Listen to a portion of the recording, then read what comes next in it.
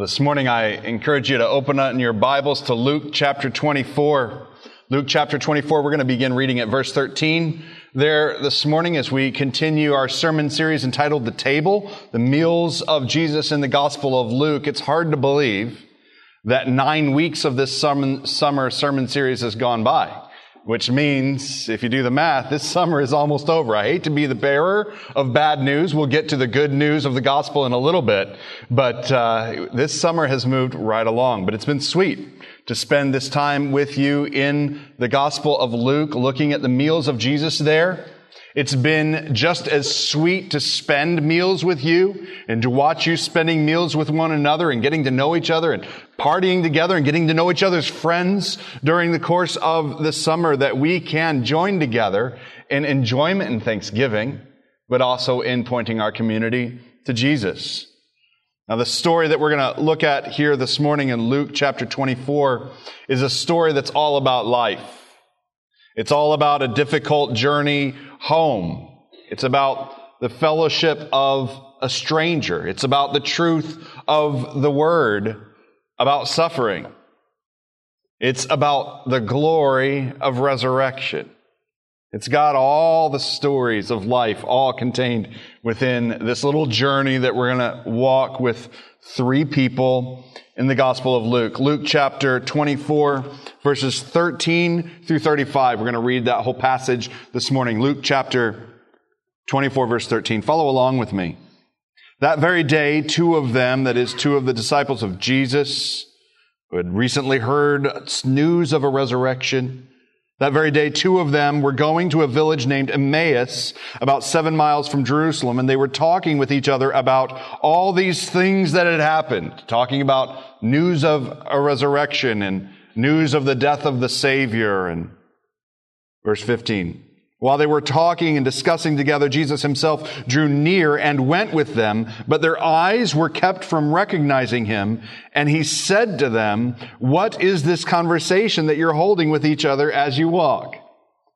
And they stood still, looking sad.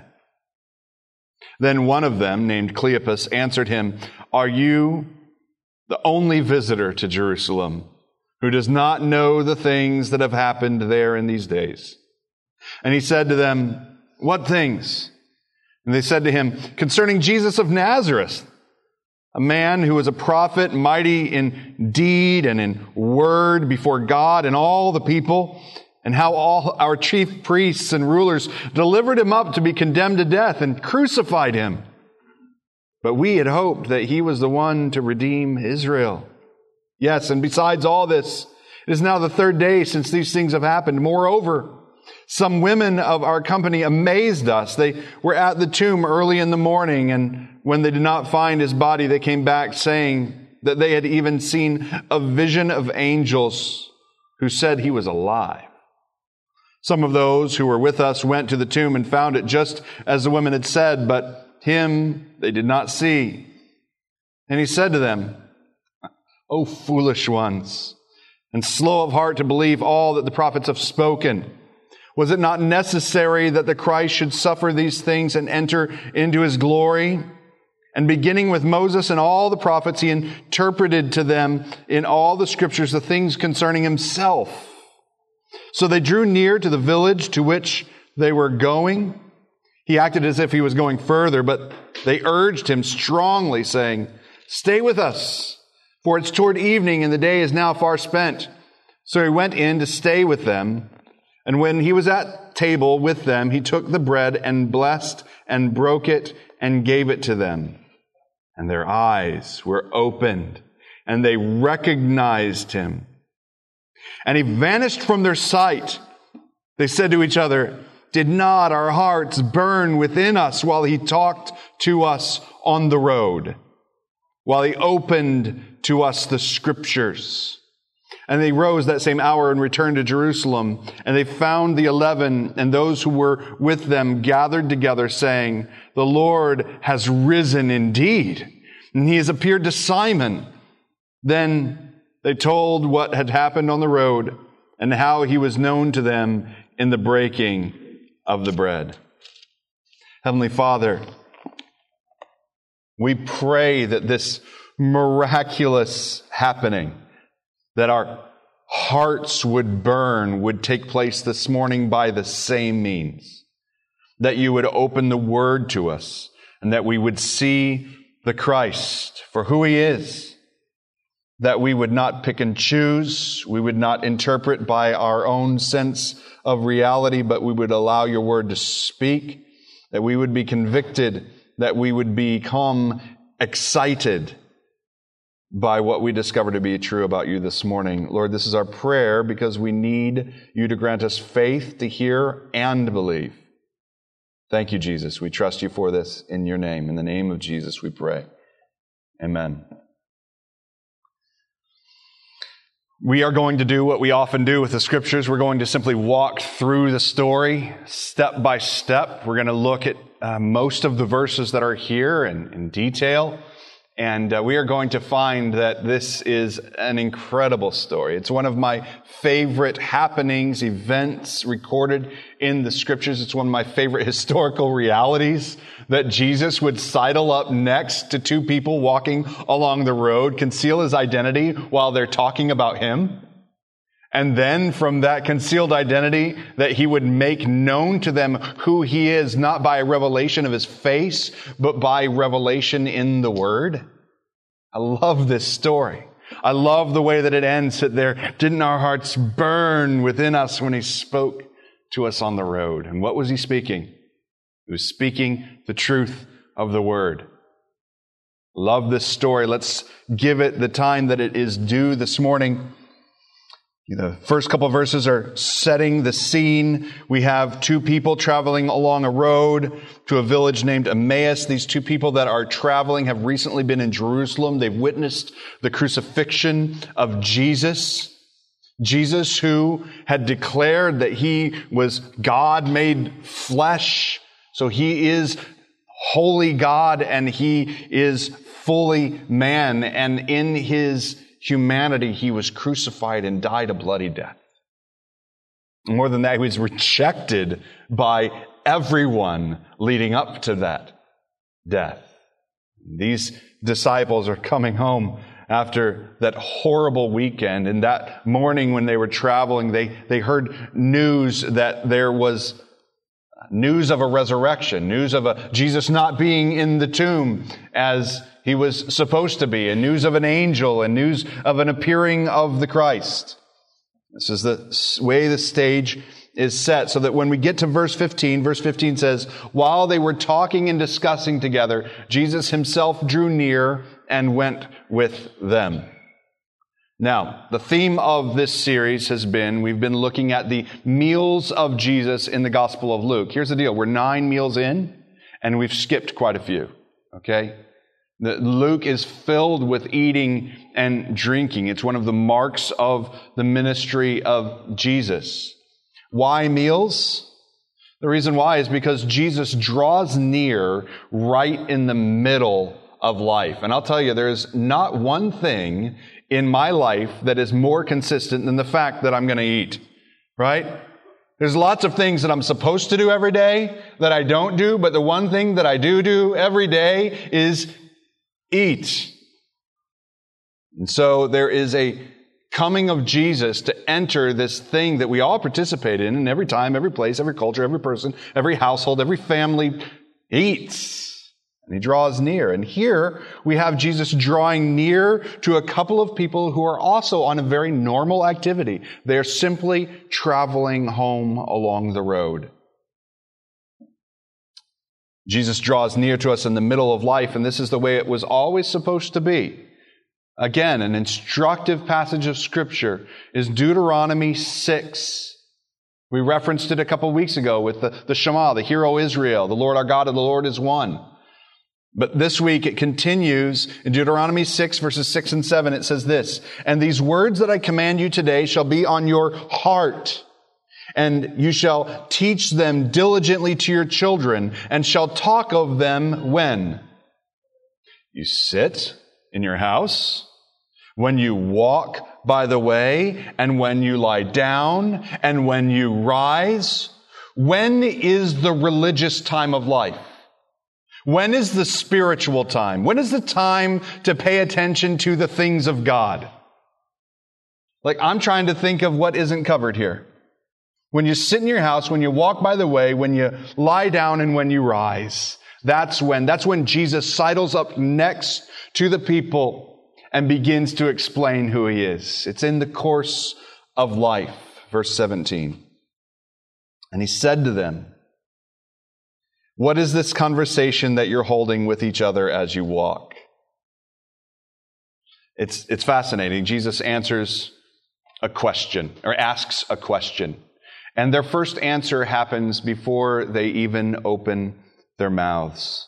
It says when he asked this question, they stood still looking sad. Friends, they stopped what they were doing. They were about this normal course of life, walking home after a difficult weekend. And the question of Jesus stopped them in their tracks. It says they looked sad. Jesus gives the two disciples an opportunity to explain to him what they thought of who Jesus is. That's so important. In fact, it's the first takeaway I have for you this morning. I think that this text shows us something profound that Jesus does multiple times. It's important to give people the opportunity to explain who they think Jesus is. This isn't the first time Jesus has done this. We have in the Gospel of Mark, Jesus asks his disciples a simple question. Who do the people say that I am? So he's had his disciples listening. His disciples are out among the peoples, and they're listening to who Jesus says, who the people say Jesus is. And then he says, well, who do you say that I am? And Peter, in Mark chapter 8, responds, Jesus, you are the Christ, the long-awaited Messiah. You've come to rescue the people. Now, as soon as Peter offers that confession, and he's right, he nailed it. Good job. You are the Christ. You're the Messiah. You are the one who has come to rescue the people. Immediately, Jesus begins to teach four things. Immediately, Jesus begins to teach that he must suffer. That if it's true that he's the Christ, he must be rejected, that he must be killed, and that he will rise. This is what it means to be the Christ. This is even before he's done it. Jesus explains that to be the Christ means to suffer, to be rejected, to die, and to rise. It even says in that passage in Mark 8 that Jesus said this plainly.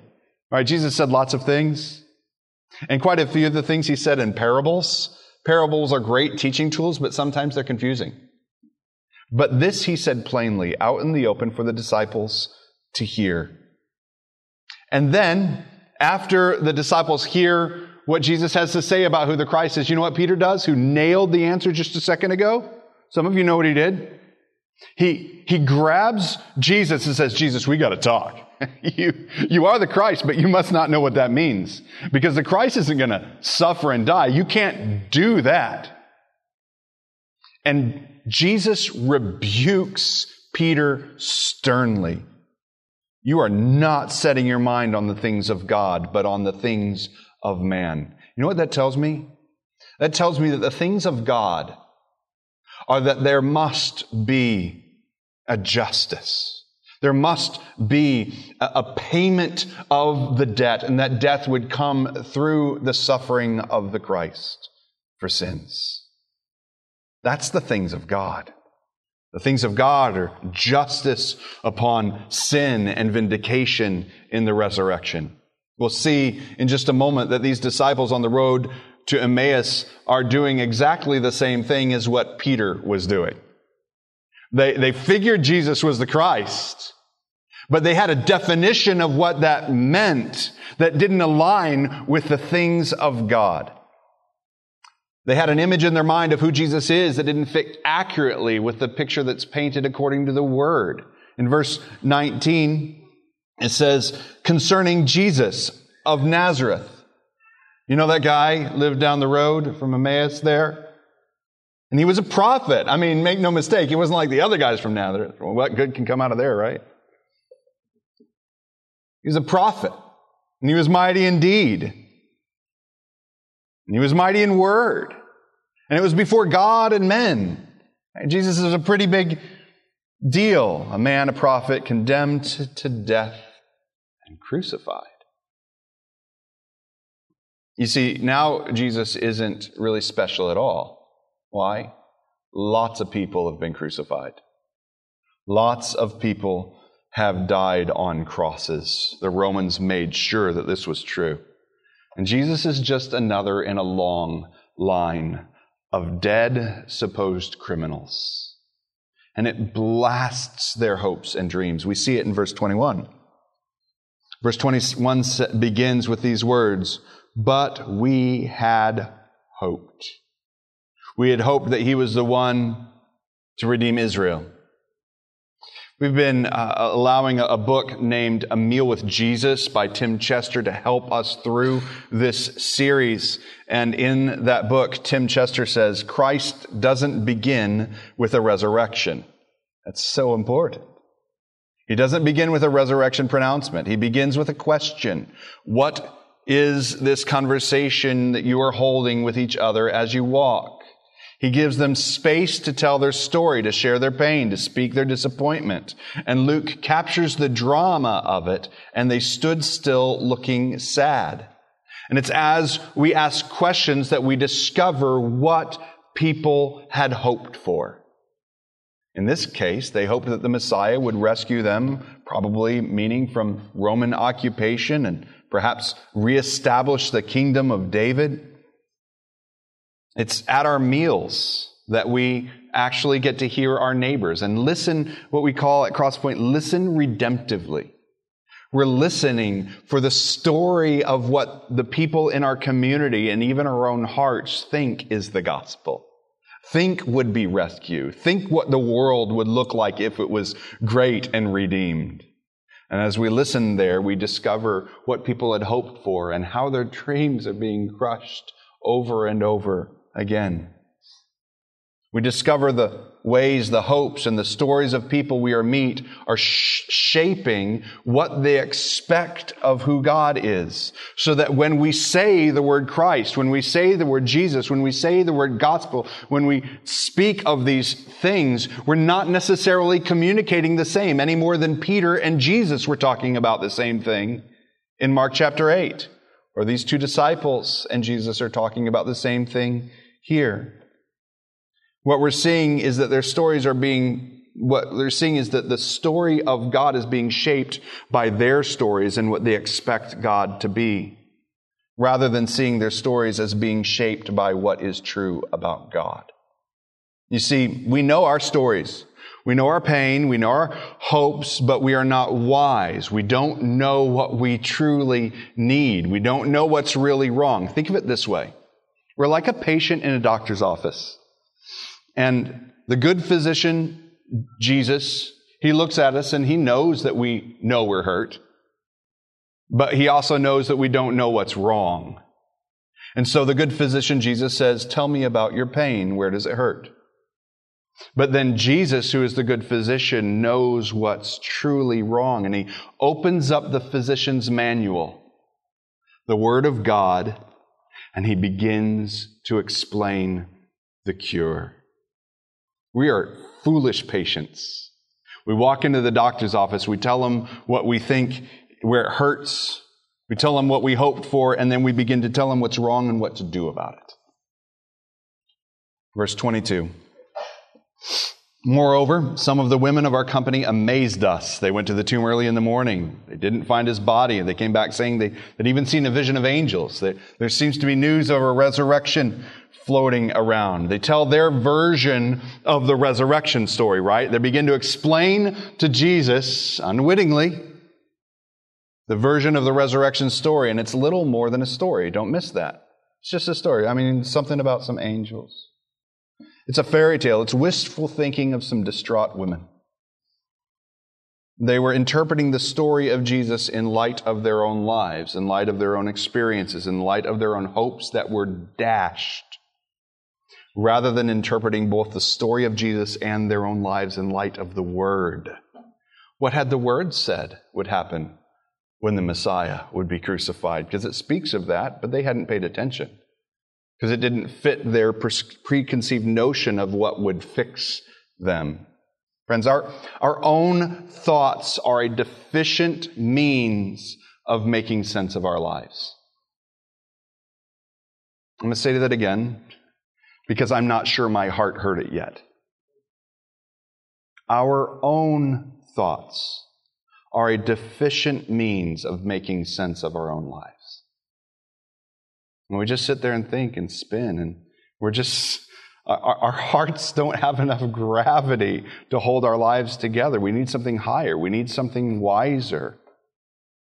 I believe that it's a great cause for the depression that's epidemic in our culture and in our households.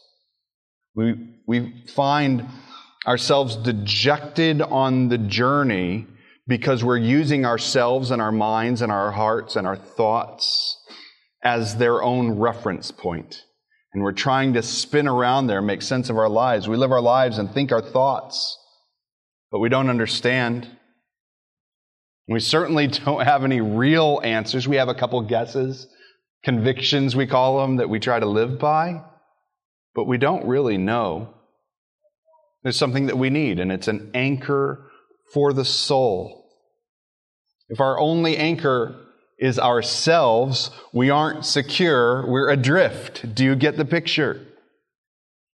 If the anchor of our souls is ourselves, we are blown and tossed by the waves of the sea. We need something fixed, something greater than ourselves, something greater than our own thoughts to come in and interpret what is real and anchor us to the soil.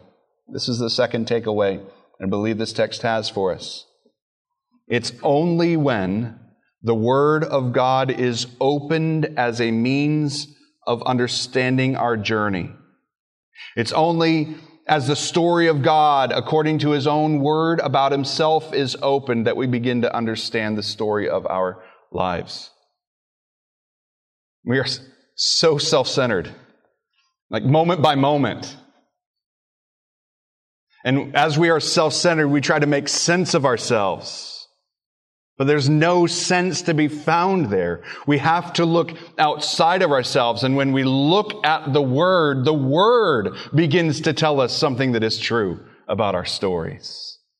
We find our place in a story that's higher than our story, and other than our story, and greater than our story. We begin to see ourselves not as the hero, not even as worthy of rescue, but as broken and sinners in this story.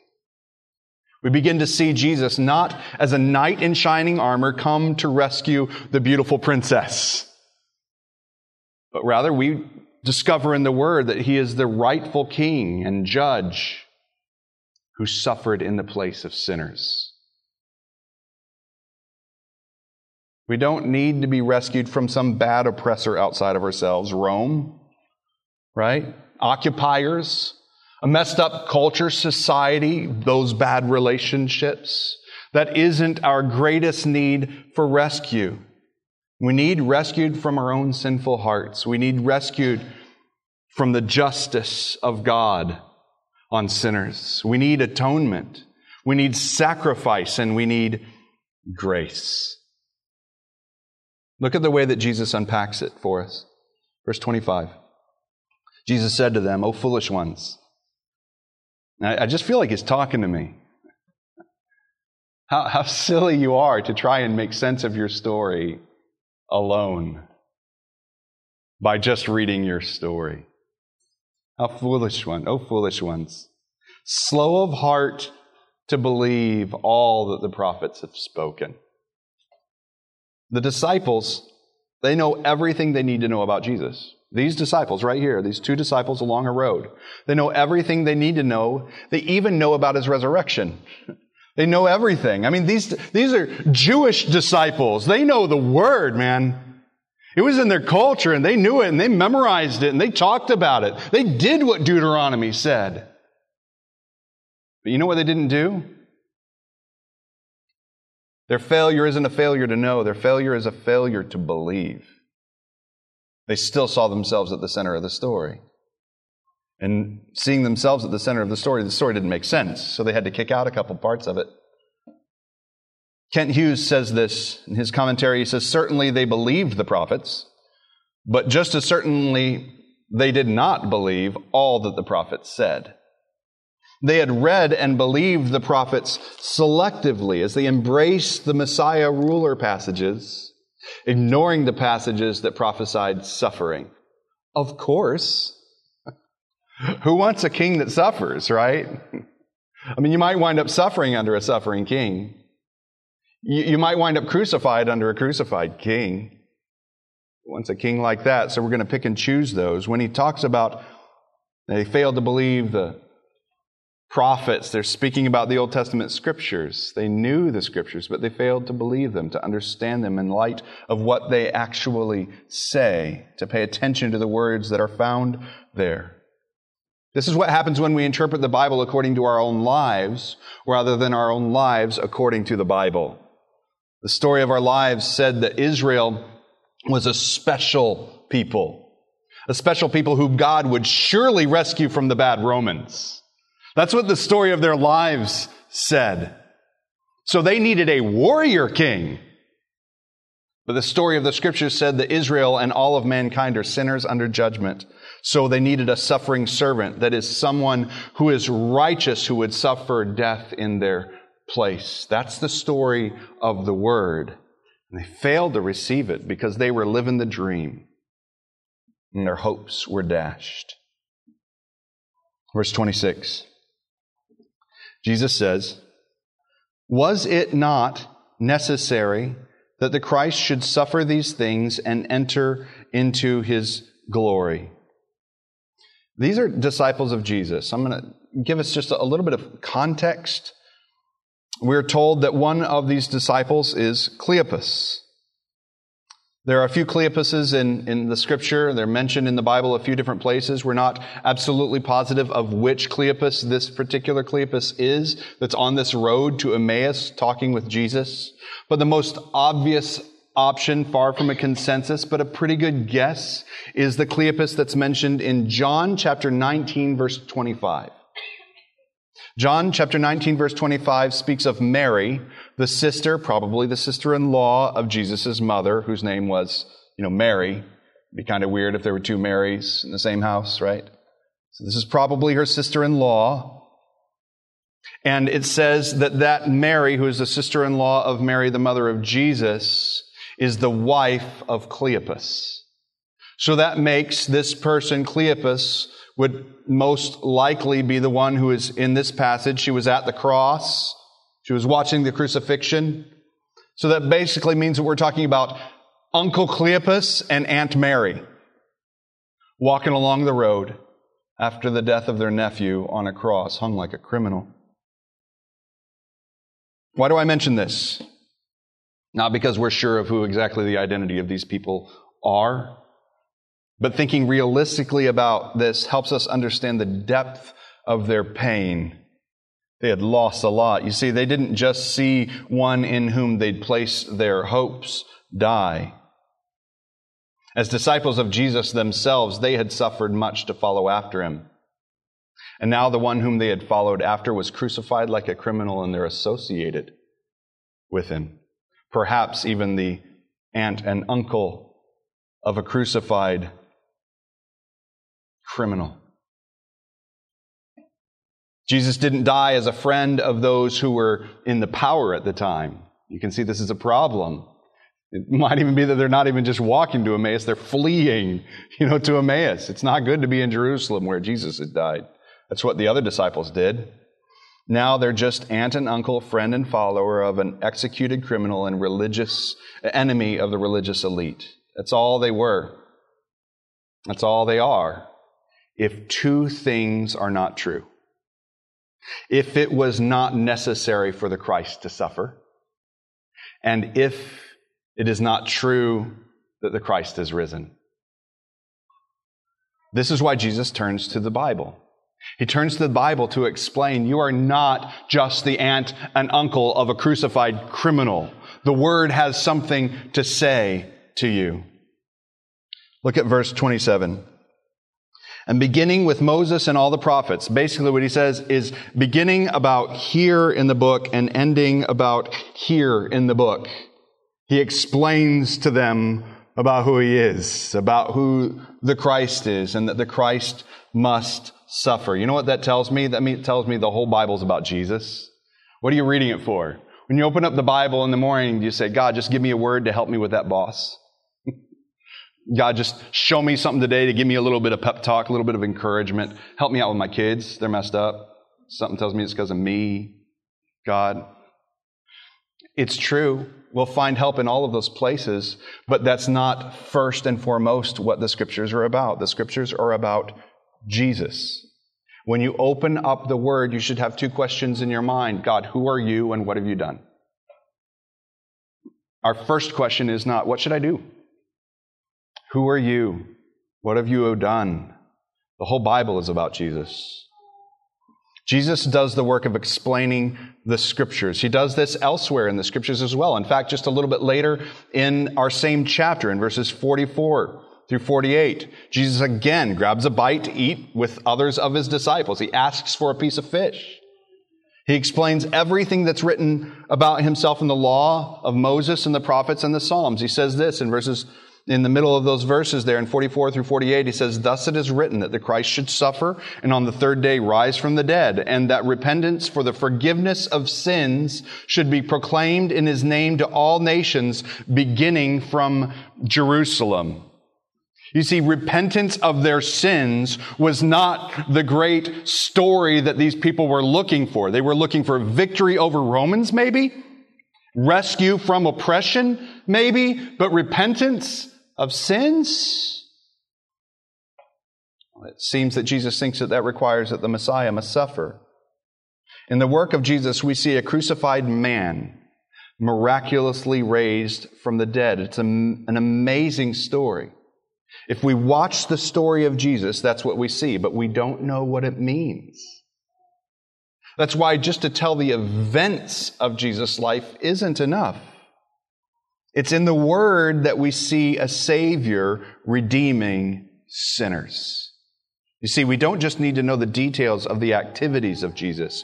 We need to know the whole story of the Word so we can understand the gospel of Jesus. I've heard it said, I've heard it repeated almost as a way of saying we don't really need to read the whole Bible, we just need to know about Jesus. I've heard it said, all we need is Jesus. But Jesus seems to disagree. If Jesus agreed with that sentence, all we need is Jesus, Jesus would have given these people Jesus. He wouldn't have hidden himself from them, wouldn't he? What does he give them? He hides himself from them so that they don't recognize him, because if all we needed was Jesus, he wouldn't have hidden himself. What does he give them? What does he give to the people? He does not give them a sight to behold. You hear that? You want to see Jesus? It's not the first thing that Jesus gives to comfort those who are mourning. He gives them a word to believe. He knew that if they saw his face that day, they would never know him. But they knew that if they saw him with faith in the Word, they would know him truly. This is the third takeaway. Jesus seems to believe that the Word of God, that is the Bible, is the only sufficient means by which we can know, understand, and believe in Jesus. Do you believe that? You walk like that's true. Some of you have said, like myself, I remember a number of times, particularly as a kid, saying, if I could only see Jesus, if he would only appear, if only he would do something miraculous that would prove that he is real, if only. But Jesus seems to think that the only way we will ever truly see and believe him is if the Word is opened to us and we believe it. Jesus has answered all of my childish prayers of if only, Jesus, you would show me you. And he's given me, I don't know how many Bibles I have in my house. I've received the miraculous answer. I only wonder, which of the scriptures did he share on that day? Did he talk about King David, that where David had expanded the borders of Israel as a great warrior king, he himself was in need of a savior that would come in his line?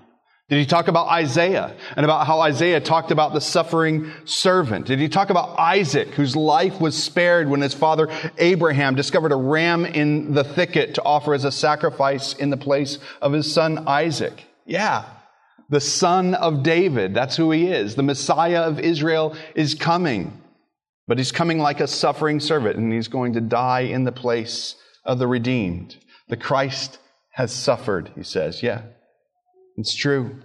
It's something that you can really only understand in the Word. It's precisely because Jesus has suffered that he's purchased glory, not only for himself, but for sinners whom he came to save. This is the gospel. This is a gospel that is the gospel word being explained by the Word made flesh. 1 Corinthians chapter 15, verses 3 through 4. Probably the most succinct explanation of the gospel in the scriptures. And look what it says. For I delivered to you as of first importance what I also received. And he does not then go on to describe the hair color of Jesus. Instead, he describes to us the very thing that Jesus had explained to his disciples. That Christ died for our sins in accordance with the Scriptures. That he was buried, that he was raised on the third day in accordance with the Scriptures. I love the fact that it doesn't even say in accordance with what this dude who was dead and then was alive came back and said. We've made a really big deal of that in our culture. We're making movies about people who were dead and then were alive, and we're talking all about what they have to say. Jesus was dead and he was alive. And what did he talk about? What he saw there? He opens up the Word and he starts in the beginning. And he says, let me tell you about who the Christ is. This is the means by which you might be saved. He made much of the Word by which we might come to believe in accordance with the Scriptures. He died for our sins, and he's risen, granted new life. In verse 29, it's great. It's interesting, Peter said something very similar to this when amazing things started happening around him. They drew near to the village with which they were going. He acted as if he was going further. Verse 29, they urged him strongly, saying, stay with us. Why did these two disciples basically force Jesus to eat with them? They urged him strongly. It has even stronger language than that. It's really saying they pretty much grabbed him and drug him into the house. Why? Because they'd encountered the Word of the Scriptures. The Word made flesh, who has dwelt among us, that is Jesus, who is God the Son, took on flesh and became a man. That man becomes the desire of our hearts when we receive him according to the Scriptures. I'm reminded of when Jesus said, man shall not live by bread alone, but by every word that comes from the mouth of God. What does Jesus give to his disciples? He gives them the Word and he says, eat. We begin to hear the truth. We develop an appetite for it. We begin to invite the Word to dwell with us. We begin to demand that the Word would come home to us. We begin to read the Word and we say, I didn't get that, but I believe it's true and I believe it's valuable. God, open up your Word to me. We begin to pray more fervently because I believe, help my unbelief. We ask questions. Colossians 3:16. Let the word of Christ dwell in you richly. It's like we grab Jesus in his word and you say, you're coming to eat with me. So we've got some things to talk about. Teaching and admonishing one another in all wisdom, singing psalms and hymns and spiritual songs with thankfulness in your hearts to God. What is the business of the disciple? The business of the disciple, according to the words of Jesus in numerous places, especially the Gospel of John, is to dwell with the Word of God and to make that Word known to one another. In verse 30, when he was at table with them, he begins to break bread and bless it and broke it, and he gives it to them. We aren't sure what happened in that moment. Some suggest that when Jesus broke the bread and handed it to him, that they saw the scars in his hands. Others suggest that they remembered that day just a few days ago when they had broken bread with him in the upper room at the Last Supper. Either way, they came to believe that what the Scriptures said about Jesus were true. And it's when they came to believe that what the Scriptures said about Jesus were true that they actually saw Jesus for who he is. Yes, he died. Yeah, of course he died. It was necessary that the Christ should suffer for sins, they could say. Yes, he's alive because the sacrifice worked to secure glory for himself and for the church. And now they know the gospel, the actual gospel of the real Christ. And you know what they did? They went about preaching it. Look at verse 32 with me. They said to each other, "Did not our hearts burn within us while he talked to us on the road?" What was he talking there? He was talking the words of the Word.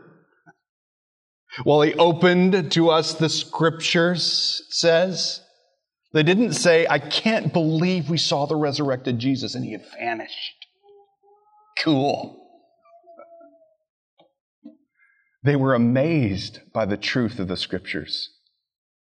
They were on fire with his words. Words that can be repeated. I can only bring news that I saw something weird, some disappearing dude in my house. But I can bear witness to the words that are written. I can show them to you. And we can walk together and see our hearts become afire.